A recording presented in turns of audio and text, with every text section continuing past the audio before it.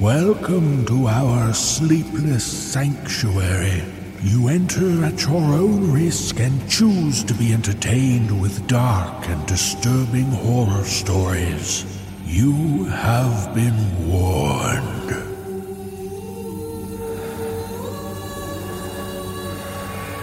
For the dark hours when you dare not close your eyes.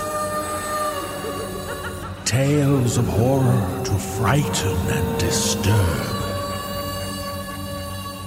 Join us as the sleepless hours tick past. Brace yourself for the NoSleep podcast.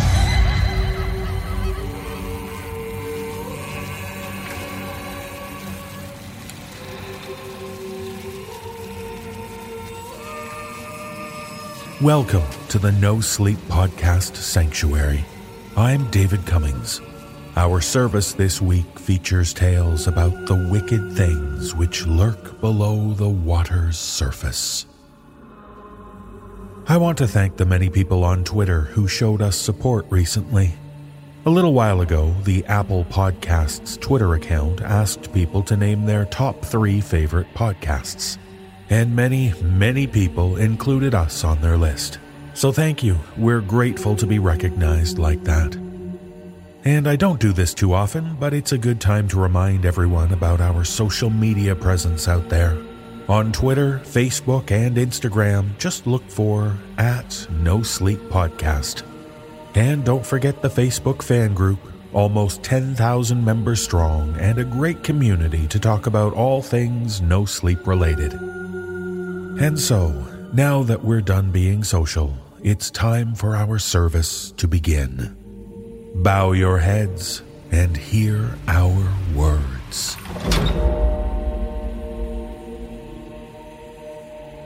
In our first tale, we meet a group of men, sailors, who are on a secret research mission to discover the cause of a strange anomaly in the Arctic. And as explained by author Olivia White, what was initially suspected to be some sort of illegal toxic waste dumping turns out to be far worse and much more insidious. Performing this tale are Jeff Clement and Matthew Bradford. So let's discover what could possibly be out there on the ocean.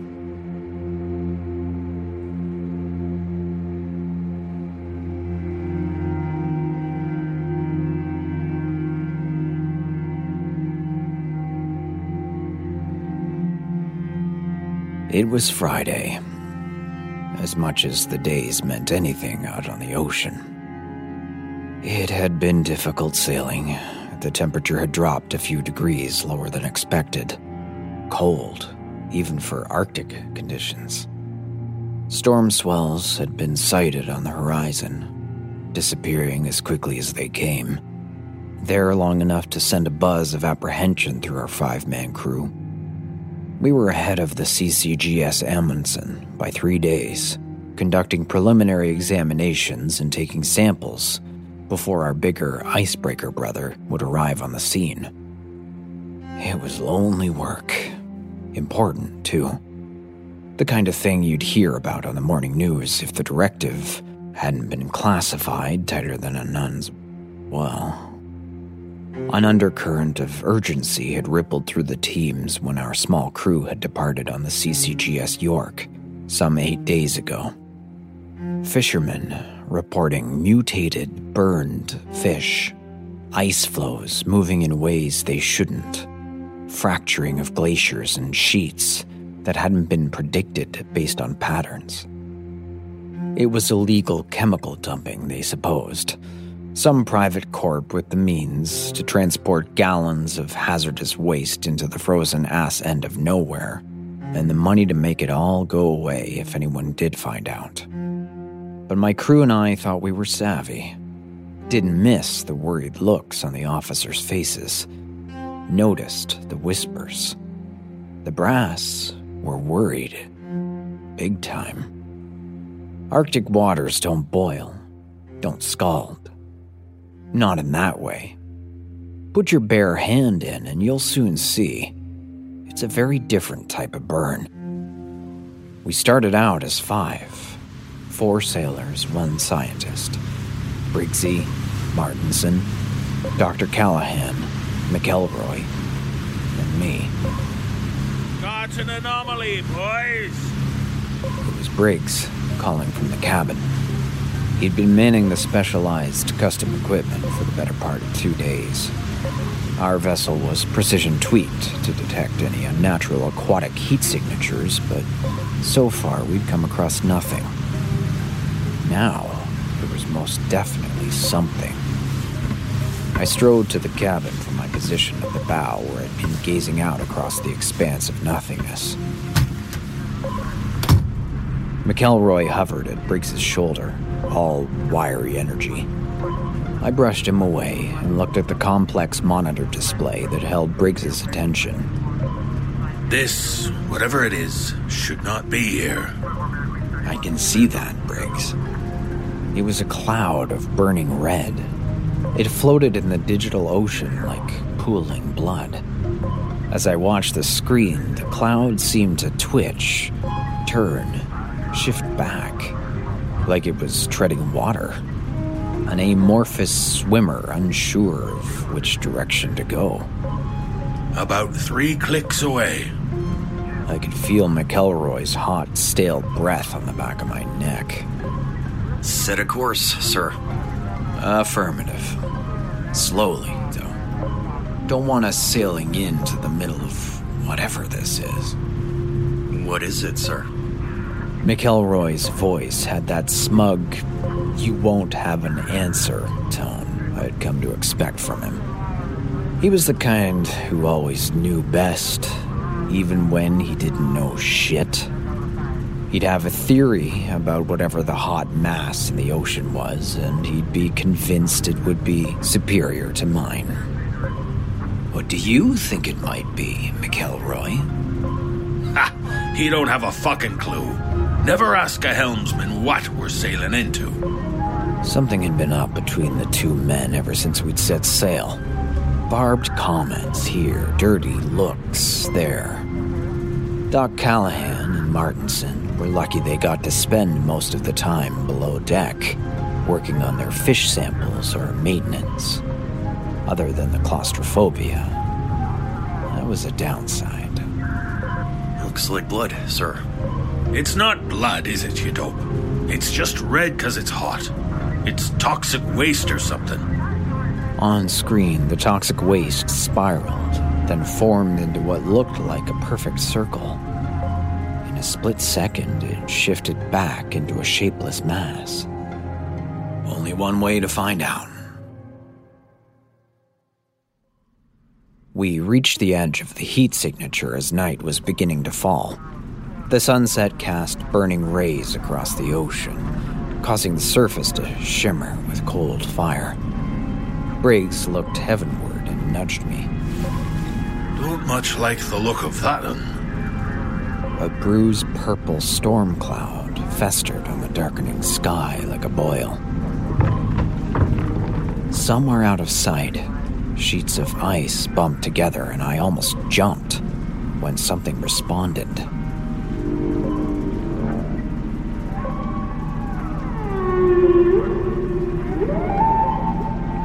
They always sound so lost. It was uncharacteristically poignant for the straight-talking Briggs. In the cabin light, I saw McElroy shoot him a sneer. Briggs rolled his eyes. The doc says he wants a 12-hour sample cycle from Carla. Carla was the drone, the one we sent into potentially hazardous waters to transmit samples back to the boat and provide a fisheye view of whatever it was we were supposed to be looking for. A 12-hour sample cycle was mostly good news. It meant we could drop anchor and get some rest, with one man monitoring in 3-hour shifts. On the other hand, it meant we'd be spending the night on the edge of this anomaly, the heat spot, of which we knew absolutely nothing. Still, we were far enough away to avoid any real danger, and unless a severe storm hit, we'd be fine. while the cloud above caused concerns, weather readings were showing no real risk. I watched the red swirl on the screen. The heat, or whatever was causing it, didn't seem to be in any hurry. We'd fired sonar through the depths to ensure the mass wasn't solid. A sunken boat leaking chemicals, for instance. At that stage, we figured our superiors were most likely right. Waste barrels dumped to the bottom of the ocean, leaking some kind of acid that was reacting with the water to burn any sea life passing through the cloud.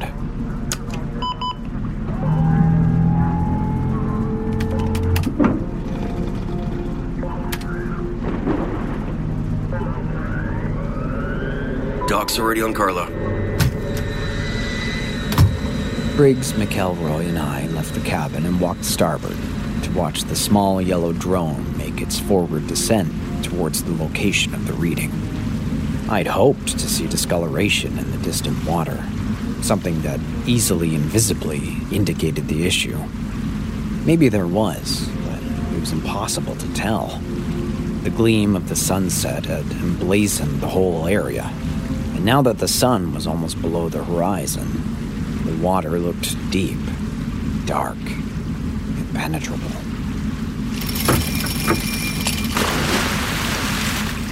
I whirled around. McElroy stood in the cabin, one hand on the anchor release mechanism. A shit-eating, "Who, me, boss?" grin on his face. I was too tired to reprimand him for not waiting for my order. Idiot. I hoped he was talking to McElroy. A gentle breeze brushed my cheek like a kiss. I started awake. Not quite 3 a.m. Good. I'd only drifted off momentarily. Overhead, 1,000 stars twinkled in the jet-black sky. The rhythmic glow of a satellite pulsed from its position in space. The storm clouds from earlier had dissipated, leaving behind clear night. I stood up, cracked my spine, and looked over at the monitor. Somewhere down there in that swirling mass of heat, Carla was operating on her AI-driven path, taking water samples and transmitting them back to Doc Callahan's computer below deck. I had no doubt that the doctor was awake. He was an obsessive. Didn't like to take his eye off his work, even to get much-needed rest. I could relate to that. Falling asleep at my post was uncharacteristic, but it was so beautiful out here. Serene and tranquil. No indication that just some distance away, hazardous chemicals were apparently polluting the water. If it weren't for the red swirls on the monitor. The heat signature was gone. All that remained was the green grid on a black background, the lines occasionally flickering in time with the rocking of the boat. The equipment wasn't malfunctioning, everything was operating as it should. The source of the heat was just no longer there. It had disappeared in a split second.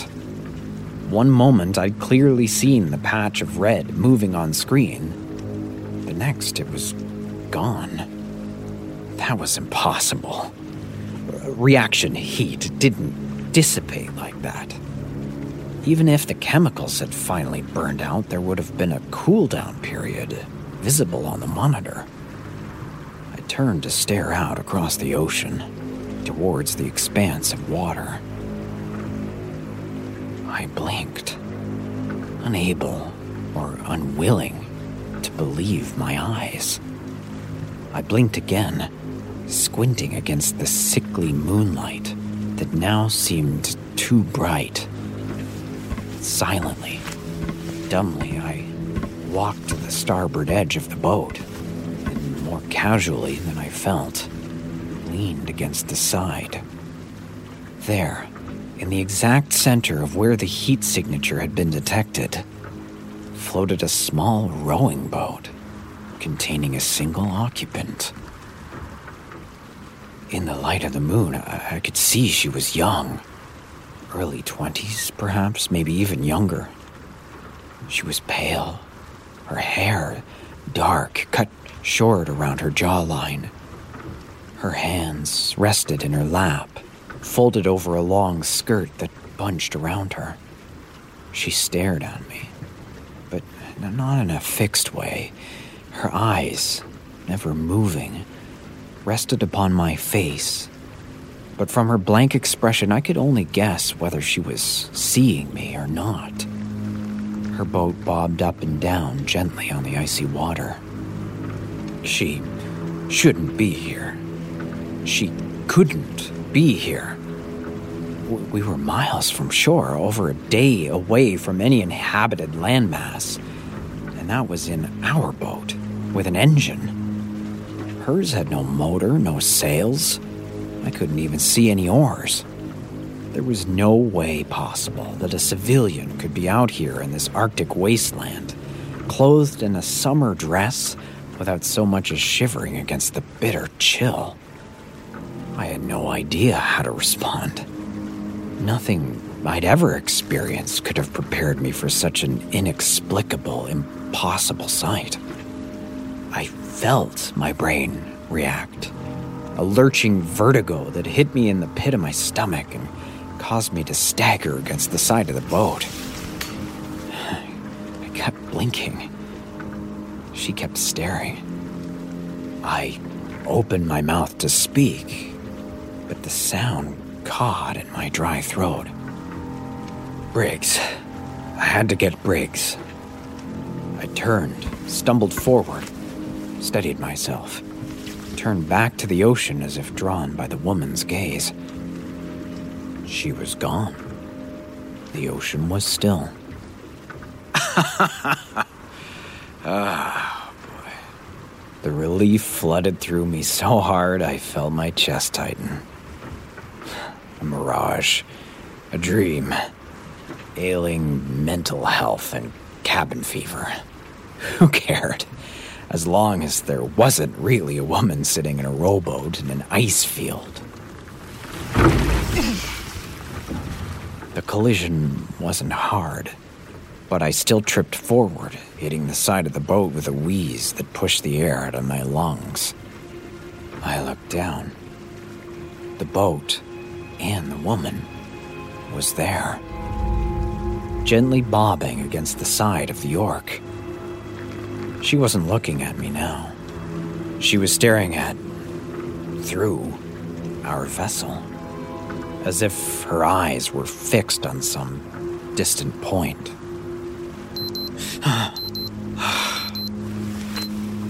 The end of my shift.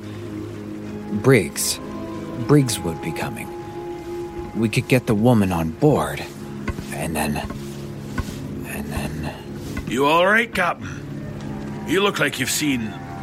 Oh, holy shit. What? How? Never mind. Don't just stand there, Cap. Help me get her aboard.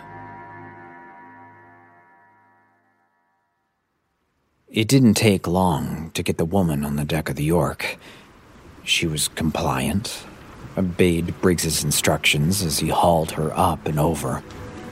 But she didn't speak, nor did she take her eyes off whatever distant point beyond us that she was focused on.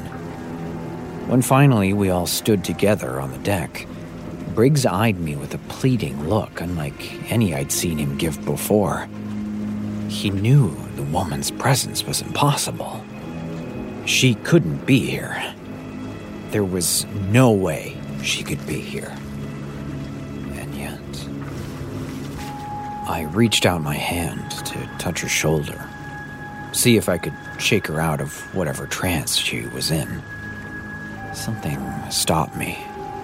Whether instinct or foresight, I don't know. But when McElroy appeared, I let out a breath I didn't realize I'd been holding. Guys, the doc's found something on Carla's feed. You'd better come see this. You better fucking come see this.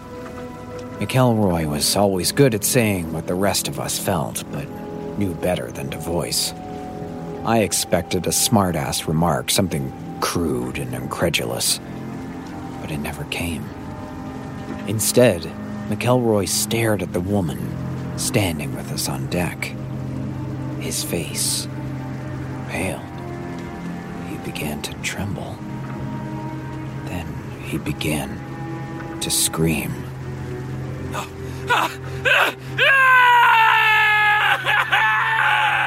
Before I could react, Briggs had shoulder barged me out of the way and was rushing McElroy. That's enough out of you, my boy. Something was touching my arm. As Briggs had pushed past me, I'd stumbled against the woman. Impossible, searing heat began to course through my body.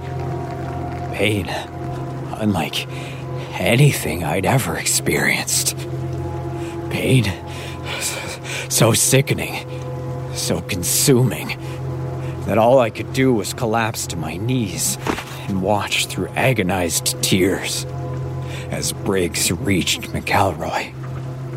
The following moments were a blur. The glint of Briggs's Bowie knife in the moonlight, howls of fury and misery, a low, droning hum that got inside my head and made my skull feel like it was about to explode. Distant ice shifting and cracking, boiling water churning up around us. Blood. So much blood. McElroy's screams, cutting off with a sickening, tearing sound. Bodies thumping to the deck. Briggs pounding and pounding away. The knife's blade clutched in his hand so tightly I saw his fingers being severed further from the bone with each hammer of his fist against McElroy's wretched face. And the burning, the pain, hot lava replacing my blood, flowing through my veins, scalding me from the inside out. The smell of my flesh melting, searing. I fell back, screaming agonized terror into the clear night sky. I caught the sight of fabric, a summer dress, billowy and beautiful. And the world went black.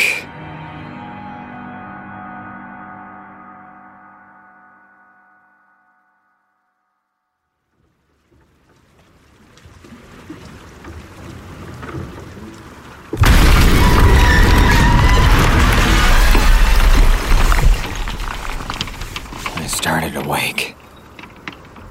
Brilliant sunshine raked my eyes. I stared up into a cloudless, cerulean sky. Everything hurt. I tried to sit up and felt my flesh ripple. Like any sudden movement would send it sloughing off my bones. I sat up anyway.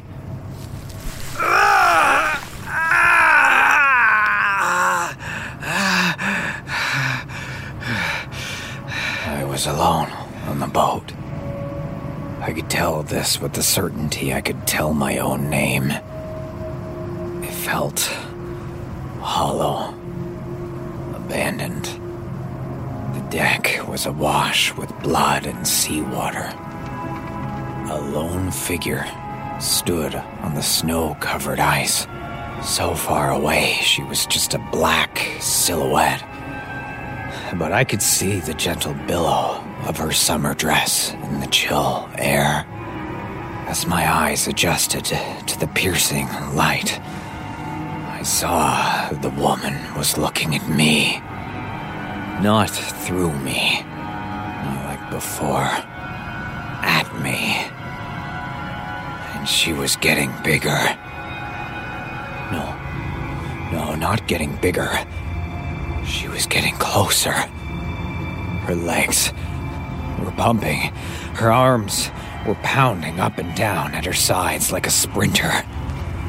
She was charging straight for me. That blank expression on her face.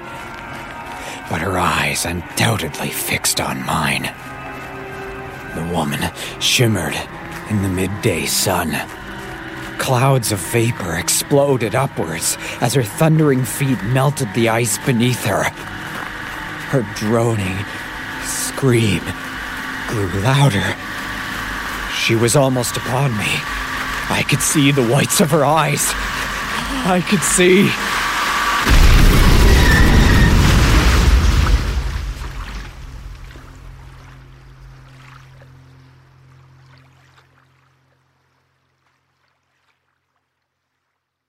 I was found a day later by the crew of the Amundsen. Mostly dead, burned beyond recognition, injured in ways I'd never truly recover from. The York was destroyed, strewn in pieces across the ice field. My crew were never seen again. How I'd survived was anyone's guess.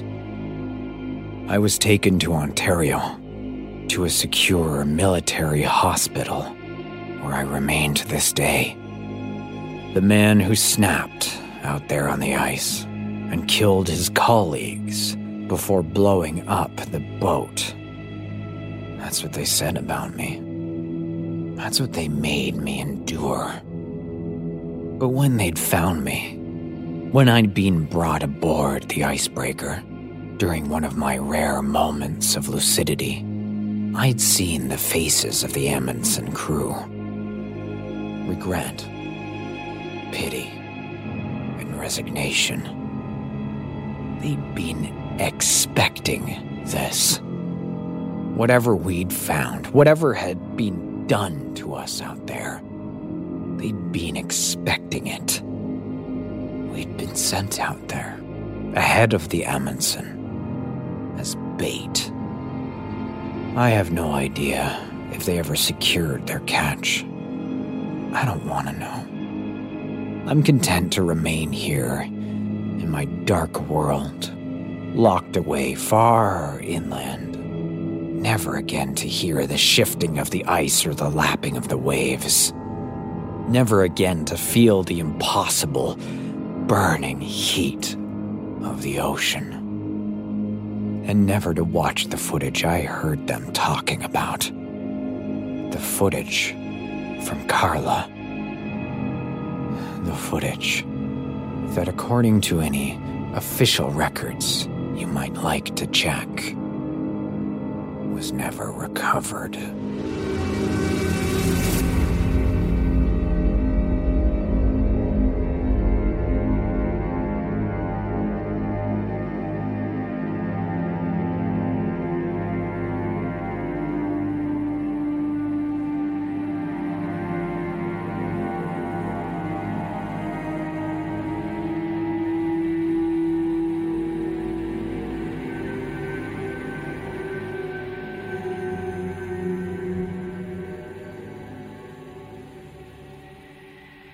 When a pair of friends set out on a sailing journey on the Java Sea, it's a good thing one of them was an experienced sailor. As we learn from author C.M. Locke, it's the adventurous spirit of the sailor which inspires him to explore an unmapped stretch of land which mysteriously appears before them. Performing this tale are Peter Lewis and Atticus Jackson. So grab your paddle, if you dare, and go explore the island.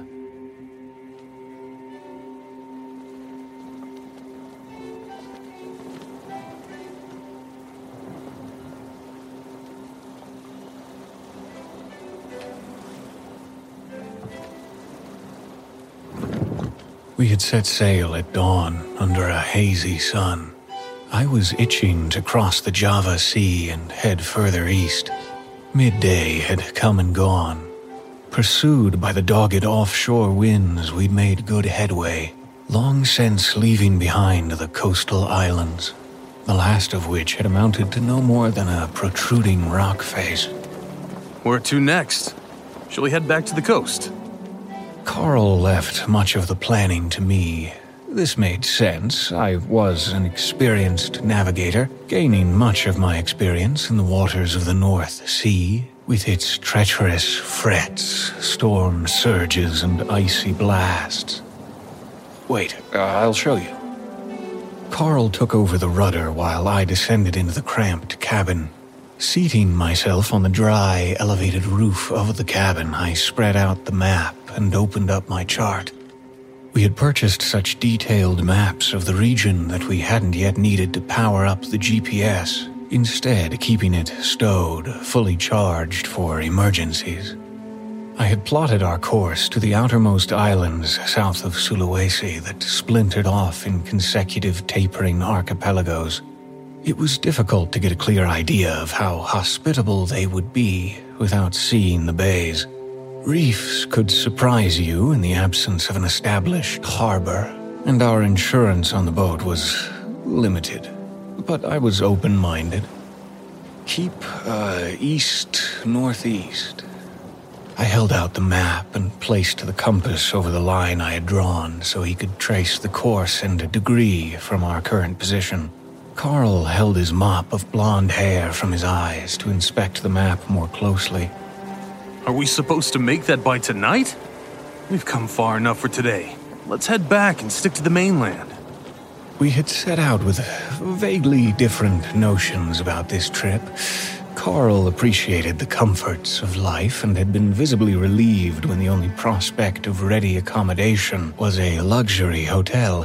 It had taken only a couple of sleepless nights to disabuse him of any notion to sleep beneath the stars or suffer the cramped cabin.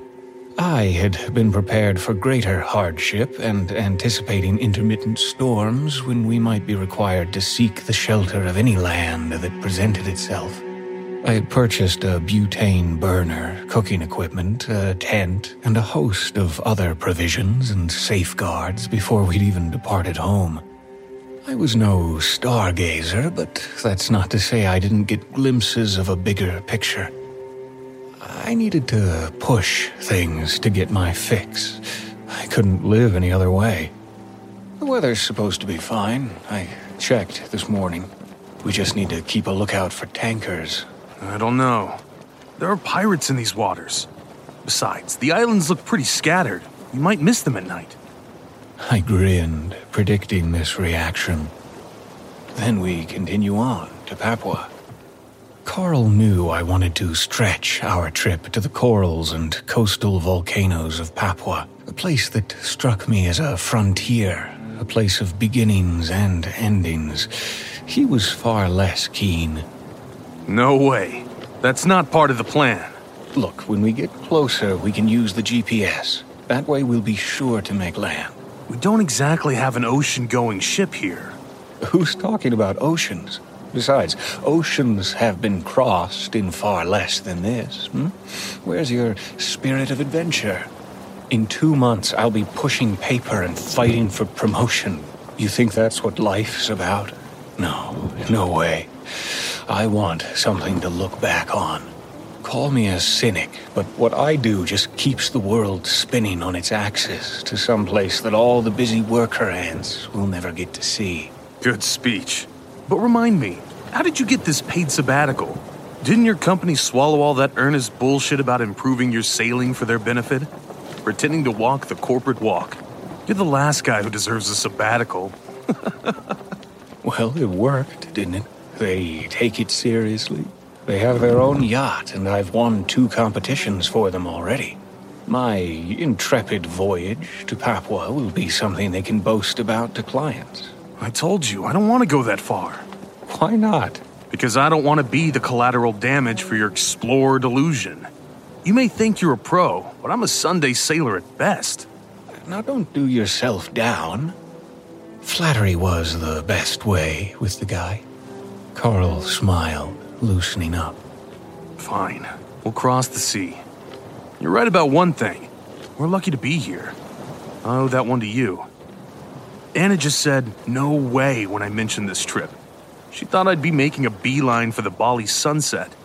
She got it in her head that you're the responsible type. When you extended the invitation to her, well, that put her on the back foot. She didn't warm to the look of the cabin on the website. That was inspired. You think I'm a sucker for comfort? By her standards, even with all the pit stops, we've been slumming it. It'll be a close call, but if the wind keeps up, we'll be fine. We've got some leeway, anyhow. We can see if anything else shows up first. You're the boss, but if we can help it, I'd rather not spend another night scrunched up in the fucking cabin like Quasimodo. Tautening the sail and directing Carl to fix on a tighter course, I let the sound of the sea buffeting up against the hull induce a state of mindlessness. The open sea never ceased to be liberating, allowing my mind to stretch beyond its habitual confines into borderless possibilities. What about there? What does your map say? What? The island. I raised my hand to shield my eyes from the sun and followed the line of his outstretched arm. He was right. A hazy blue silhouette had appeared on the horizon, directly in our path. My vacant gaze had missed it, but then I hadn't been expecting landfall for hours. I reached out slowly for the maps, all the while keeping my eyes fixed on this fresh feature on the horizon. Lowering my gaze, I traced the chart once more, finding no reference to an island on this cross-section of longitude and latitude. There was nothing even close. Small islands could be missed from surveys, I supposed. From this distance and angle, the island certainly looked small, no more than a dark cluster of greenery. I attributed its diminutive size to the omission. No idea. I can't find it here, and this map is supposed to be the best. What? That's fucking weird. I guess these smaller islands get missed from time to time. The very existence of this island jarred against my careful logic and planning to the extent that I half expected it to fade like some thirst-induced mirage in the desert. Instead, it grew before us into an ever more clear and undeniable reality. It was not so small, after all. Well, I had been seeking the unpredictable. Be careful what you wish for. What do you think, Theo? He only used my name when something was wrong, when he needed to grab my attention. He looked as disconcerted as I felt. He was sitting up now, his expression tense, evidently torn about which way to guide the rudder. He had shaken off his erstwhile indolent expression, and there was expectancy in his eyes, waiting for my leadership to inspire confidence.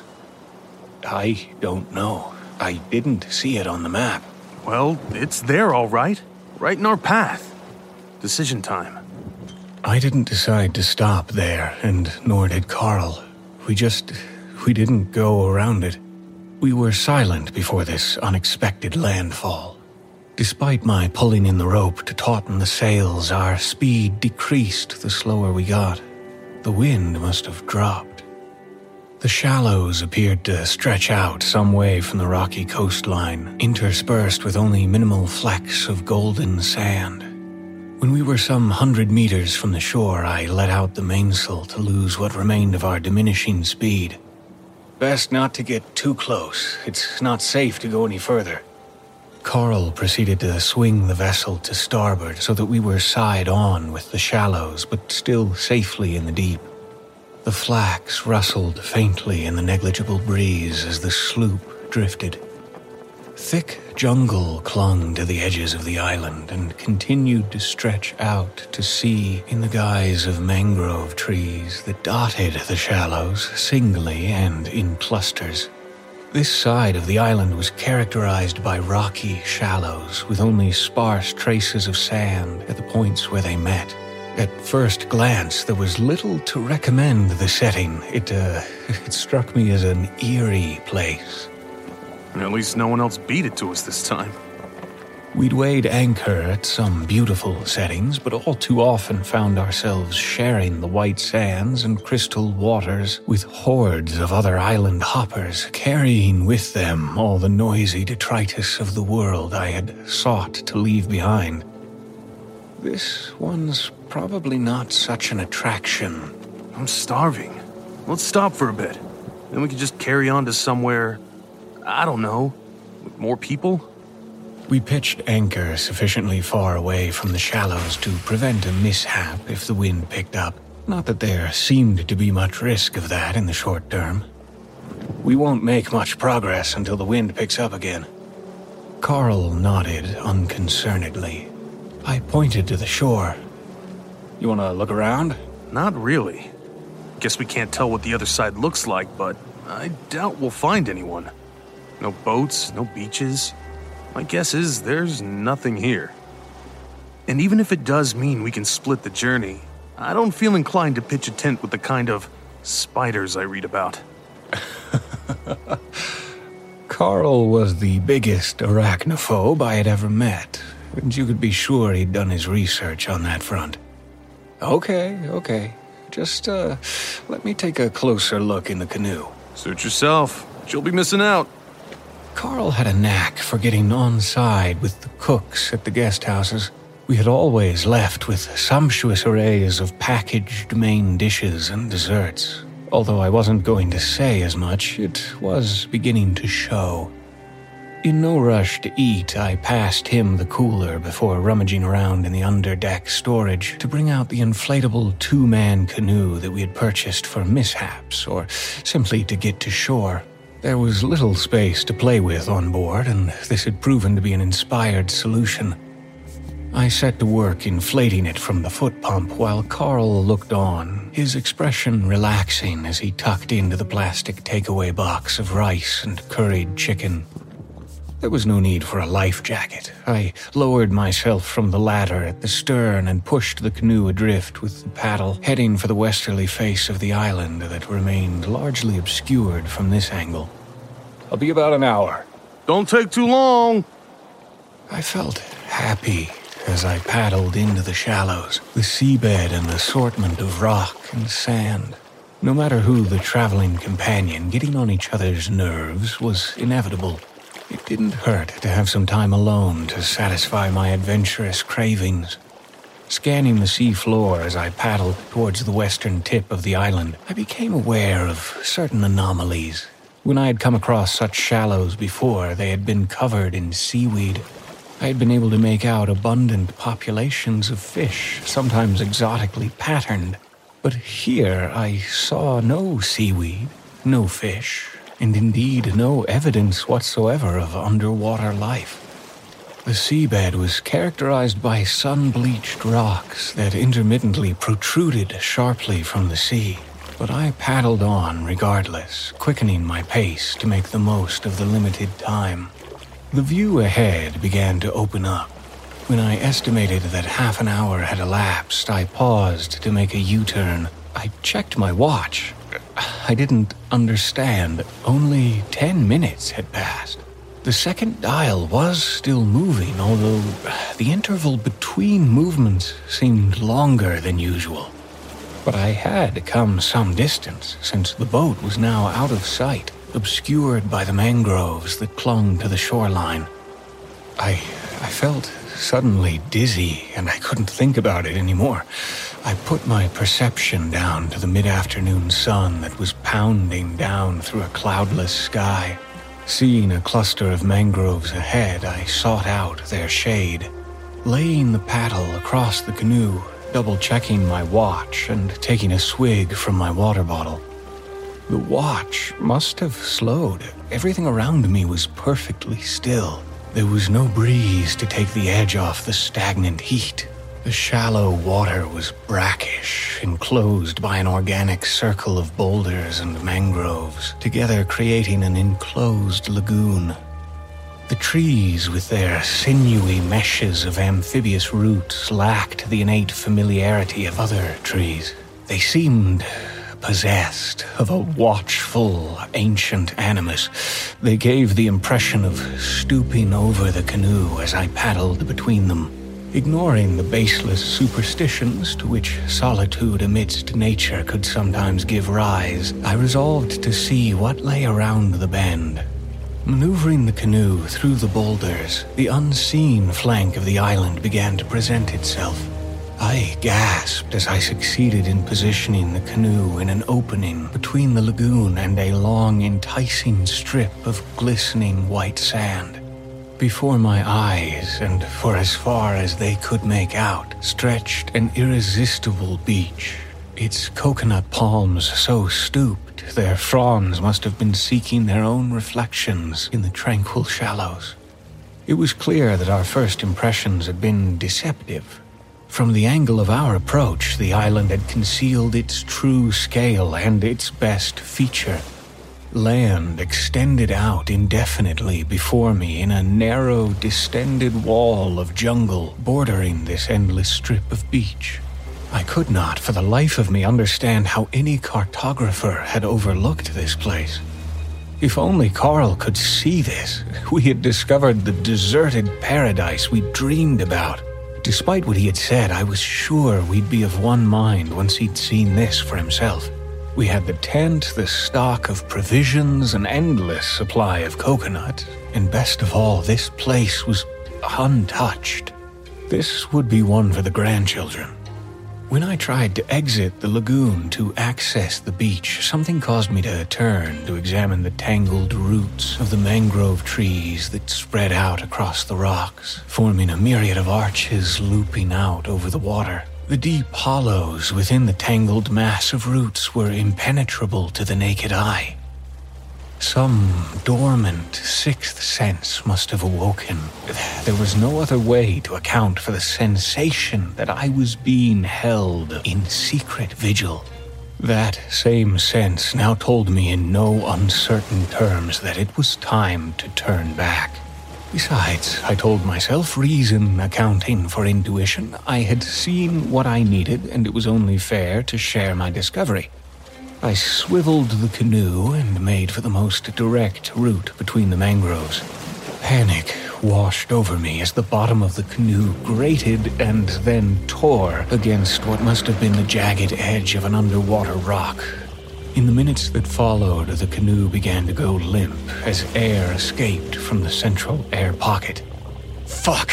Carl! I hoped that my voice would carry to Carl through the stillness, thinking he could bring the boat around the shallows without my needing to swim back. No reply. Carl! No acknowledgement, nothing. For the moment, my best bet was the beach. With the remaining buoyancy, I paddled furiously towards the edge of the rocky circle, but the canoe was beginning to sink, and I was forced to clamber out when the underside ground against another rock. Jumping from the sinking canoe, I felt a sharp pain as my foot landed on a jagged edge.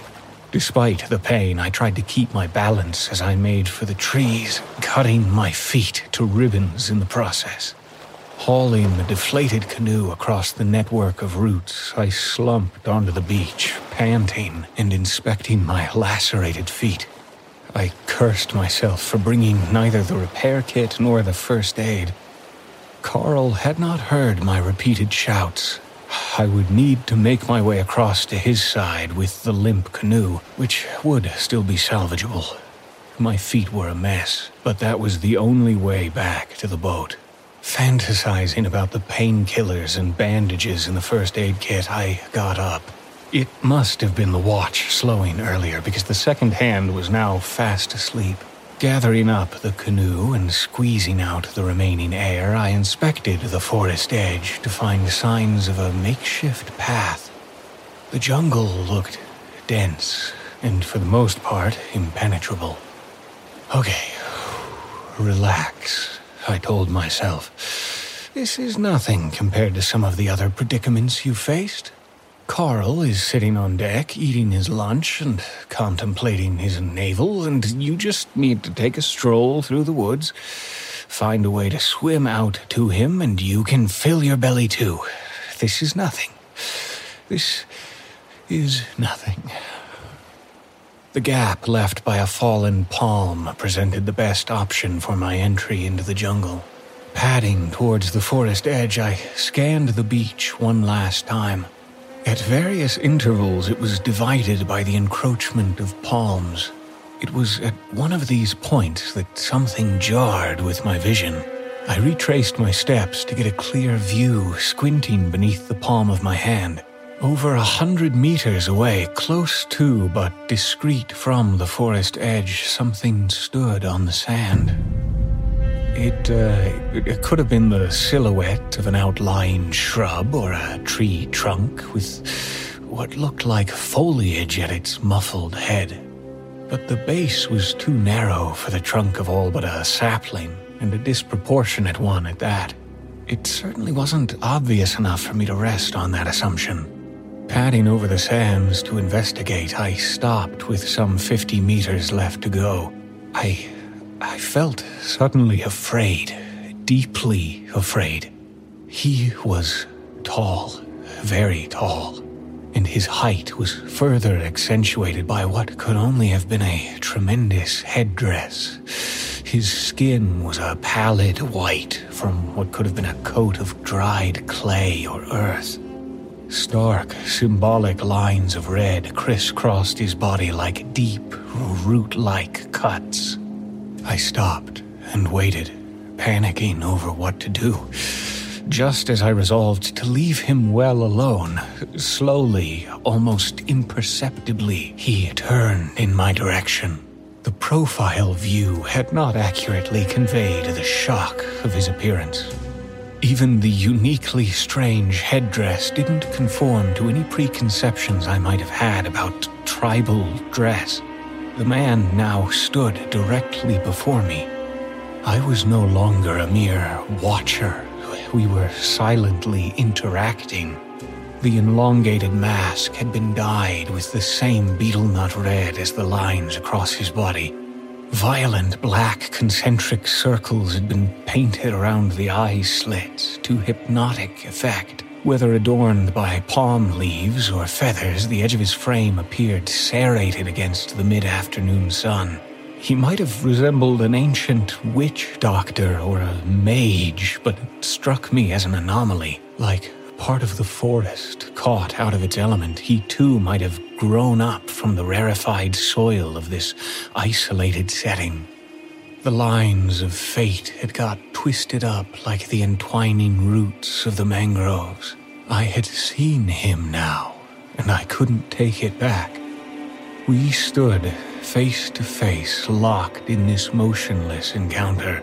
There was nothing remotely benign in his inactive stance or his steadfast gaze.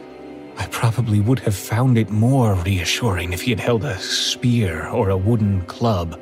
But the man held no weapon. It would have been more natural if he had rushed at me, but he stood as still as a tree. There was something severely out of place about his presence here, as though the doors of reality had yawned open, creaking on their hinges, eliciting a view into a place I was not meant to access. Such impressions can be stifled or perversely ignored, even buried over time, but in the moment, only a fool doesn't heed his instincts. I backed away. I wanted to turn and run, only I couldn't drag my eyes away. I was overwhelmed by the knowledge that he meant me harm. I couldn't tell what he intended. It took all of my resolve to break the spell, and with those deep, spiraling eyes burrowing their way into me, to say it was a spell was no overstatement. I looked back only once, at the mouth of the jungle still marked by the deflated canoe. I didn't doubt that he was capable of catching me in an instant, but he remained perfectly static, unwaveringly watchful from behind the masked eyes. Running where I could, I kept the mangroves marking the shoreline to my right. Perhaps I needn't have hurried, for turning repeatedly, there was no indication that he was in pursuit. In fact, the only noise besides my crashing was the intermittent crackling noise on the forest floor, of which I initially took myself to be the cause.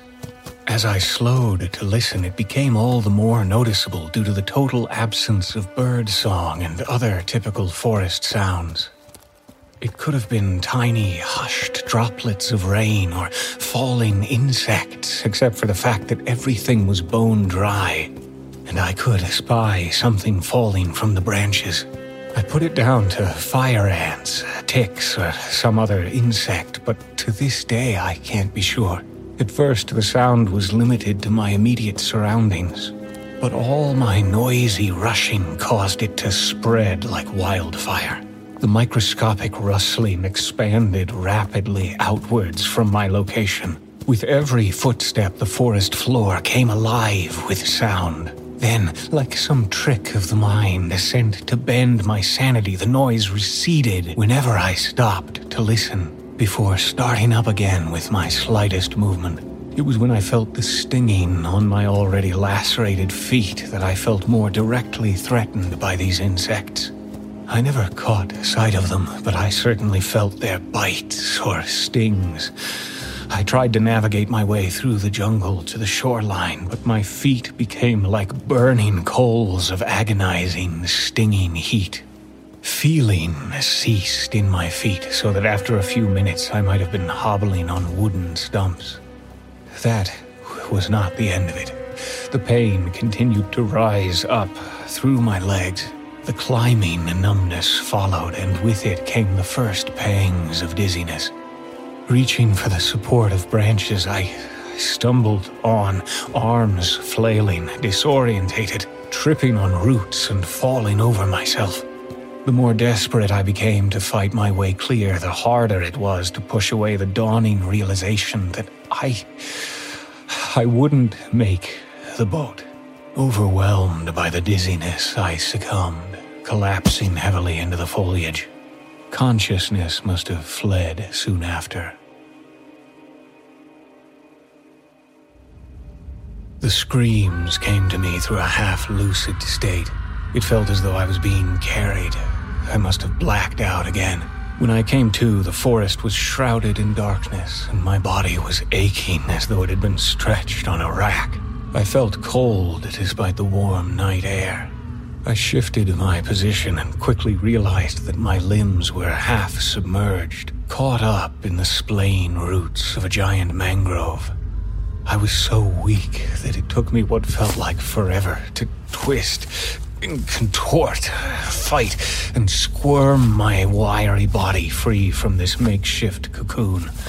I had no idea how I'd even got there. Moonlight shone through the openings in the canopy to reveal what looked like a saltwater swamp. Mangroves packed together so densely that their interlocking roots formed the walls of intersecting channels. Creepers hung from the branches, obscuring my vision and creating low-lying curtains between the trees. My memory was hazy at best, but what fragments there were did not account for my getting here on my own. The thought that I might have been carried here chilled me to the marrow. Was that Carl? It didn't sound like Carl, but then I had never seen or heard him in that kind of state. Spurring myself into action, I slid down the roots and into the stagnant, shallow water. I began to wade my way carefully over the roots in the direction of the sound, pursuing the widest of 3 channels, hemmed in by the knotted roots that stretched upwards into the wide trunks of mature trees. The pale movements in my peripheral vision could only have been the ripples of reflected moonbeams triggered by my shuffling. The channel deepened, and I suspected the sea lay ahead. By now, the water was deep enough for swimming.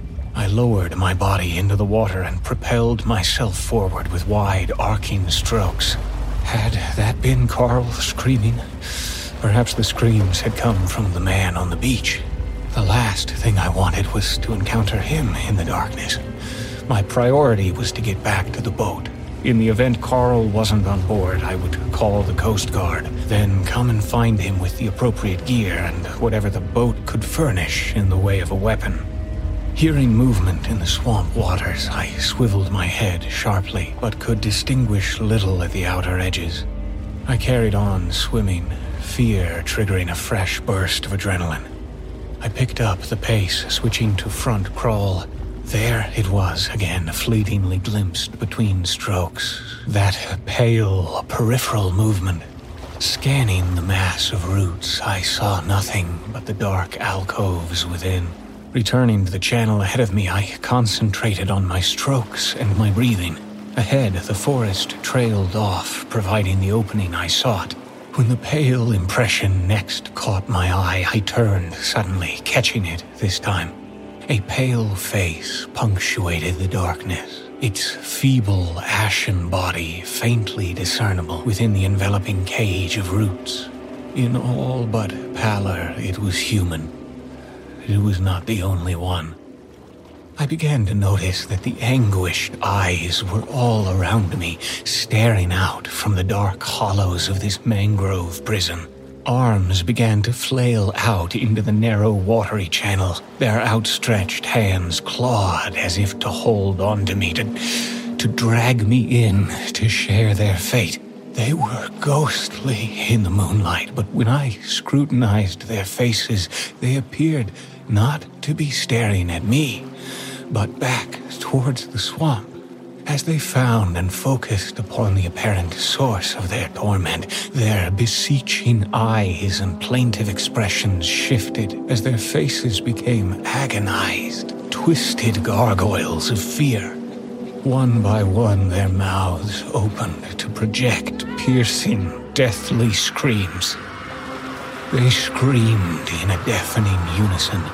It was the endless, eternal scream of consciousness awaking to some unimaginable horror.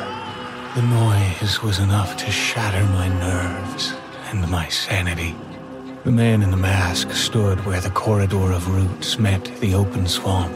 Fear for my own life now replaced the suffering that surrounded me. Powerless in the face of their misery, self-preservation took over, and I found myself running and then swimming like a madman, noisily splashing, summoning untapped reserves of energy.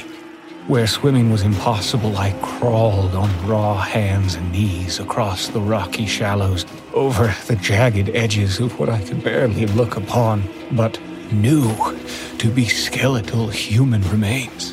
My lungs were fit to burst by the time I stopped, divided by a mass of water from the island, far beyond the treacherous shallows. I don't know how long I spent swimming to find the boat. The exertion was unyielding. I didn't stop until I had hauled myself on board. I vomited over the side until my insides were empty. Adrenaline exhausted, I fell back as my body gave out on the deck. I called out weakly for my friend, but I couldn't move an inch further. Soon, I couldn't even open my eyes.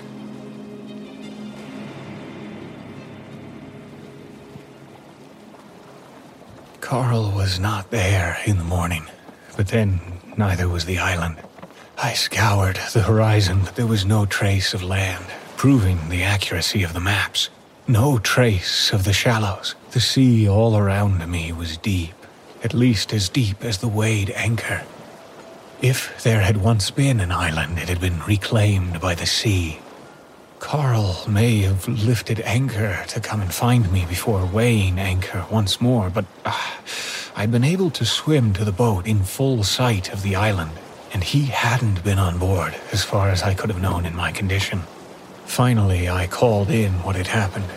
4 hours passed before the Coast Guard arrived, giving me plenty of time to dress and conceal my cuts, and think about how to explain this in a way that would not implicate me or call my sanity into question. Carl had disappeared. That was true, but there was no way I would tell them how.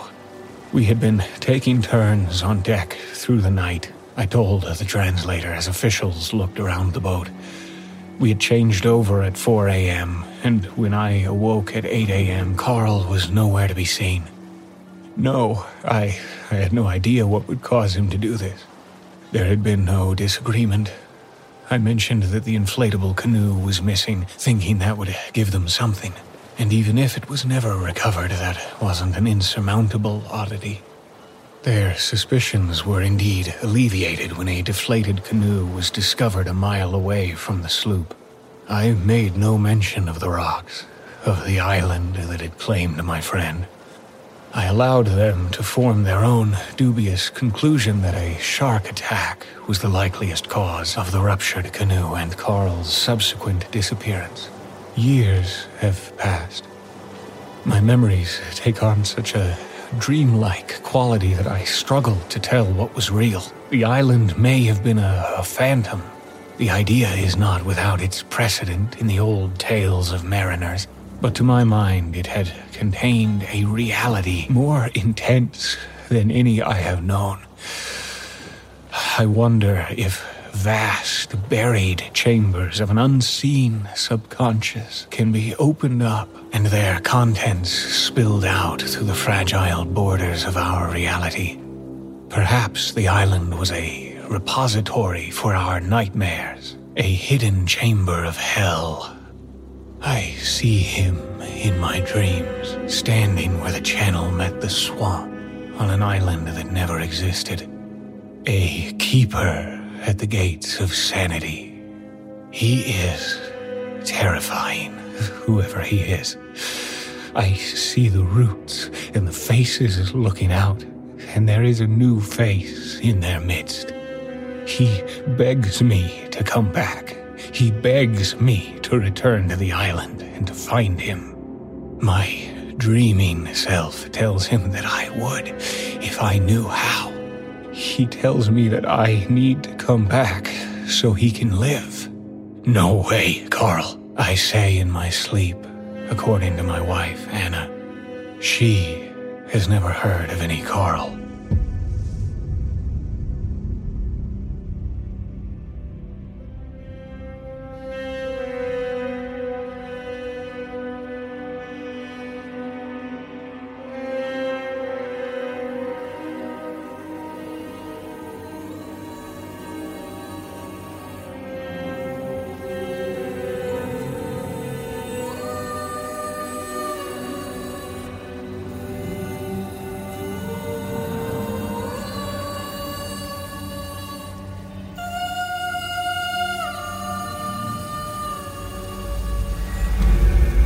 Amen. As our service concludes, we send you away with our blessings. If you would like to find out how you can hear the full-length versions of our audio program, please visit the NoSleeppodcast.com to learn about our Season Pass program. Over 60 hours of content for only $19.99. On behalf of everyone at the No Sleep Podcast, we thank you for listening. Join us again next week in our Sleepless Sanctuary. This audio production is copyright 2018-2019 by Creative Reason Media, Inc. All blessed rights reserved. The copyrights for each story are held by the respective authors. No duplication or reproduction of this audio program is permitted without the written consent of Creative Reason Media, Inc.